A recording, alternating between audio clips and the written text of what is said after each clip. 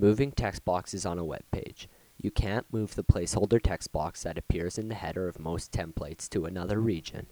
You can't delete text boxes with gray selection handles.